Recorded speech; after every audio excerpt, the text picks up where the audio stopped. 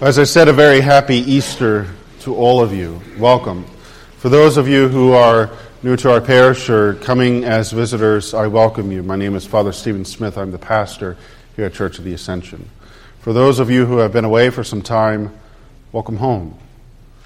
For those of you who are here week after week, welcome back. It's good to have you all. This Easter Sunday, the celebration is the culmination of our faith, is everything that we as Christians believe and hold dear.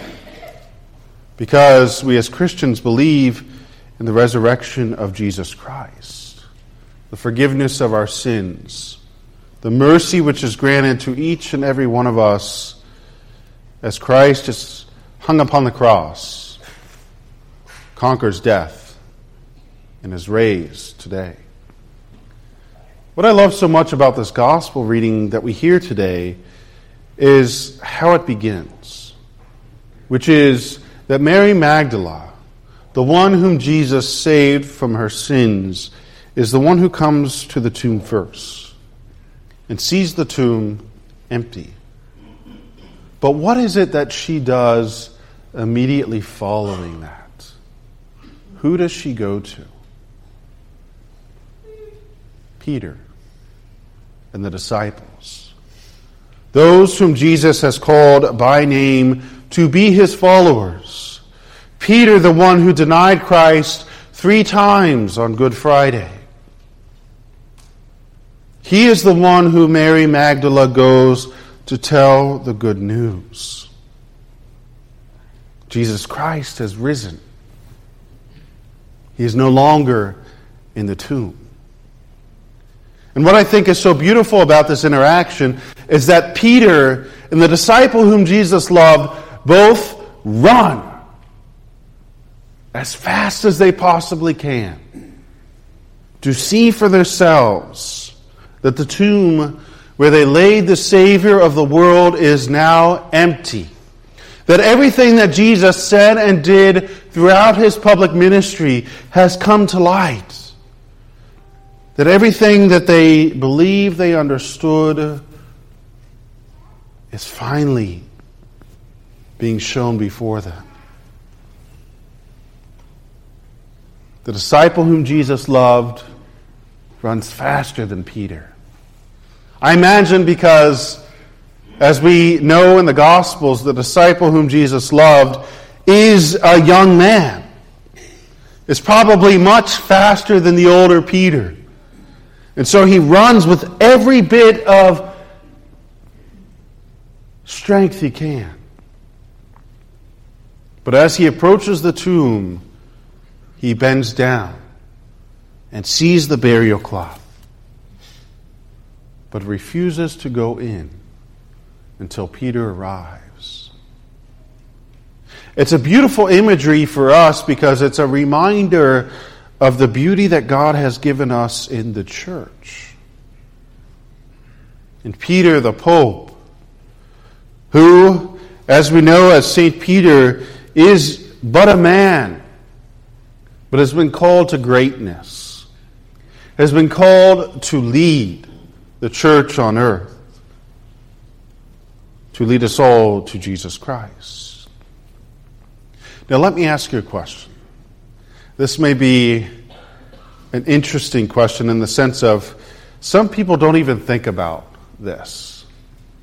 But we hear about the disciple whom Jesus loved only as the disciple whom Jesus loved. But do we know who he actually is? Do we know his name?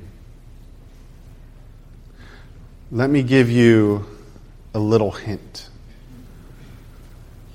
We hear about the disciple whom Jesus loved only in the Gospel of John. Any guesses to whom the disciple who Jesus loved is that we hear in the Gospel of John? It's John. John is the youngest of the disciples whom Jesus calls by name. In various paintings and pictures throughout history, he is shown as the only one without a beard. to show his youth. And so it's no question that he is the one who arrives at the tomb first. But as I said before, he waits for St. Peter to arrive. See, the disciples have followed Jesus throughout his public ministries, only 3 years. They have walked with him after they have been called by name, leaving everything behind to follow after him. They've seen the miracles, they've witnessed the healings that he has offered to the people. They've seen his compassion for the woman at the well, the woman who touches his garment and desires only to receive healing. They've seen him preach in the synagogues and in the temple. They've seen him die. And now, O Christian people, they have seen him rise from the dead. Everything that he has said has now been fulfilled. There is no question who he is. He is the Messiah. And so we as Christians, as those who believe in this Messiah, as those who arrive to this Easter Sunday following Good Friday, the evil that was perpetrated upon our Savior that day at the hands of our sins, the compassion that he offers each and every one of us as we come before him, recognizing our need for salvation. As we arrive at this Easter Sunday, we are reminded of one simple thing: God's infinite love for each and every one of us, called by name, simply to respond. So as he has proven himself to us, let us take up the light of faith.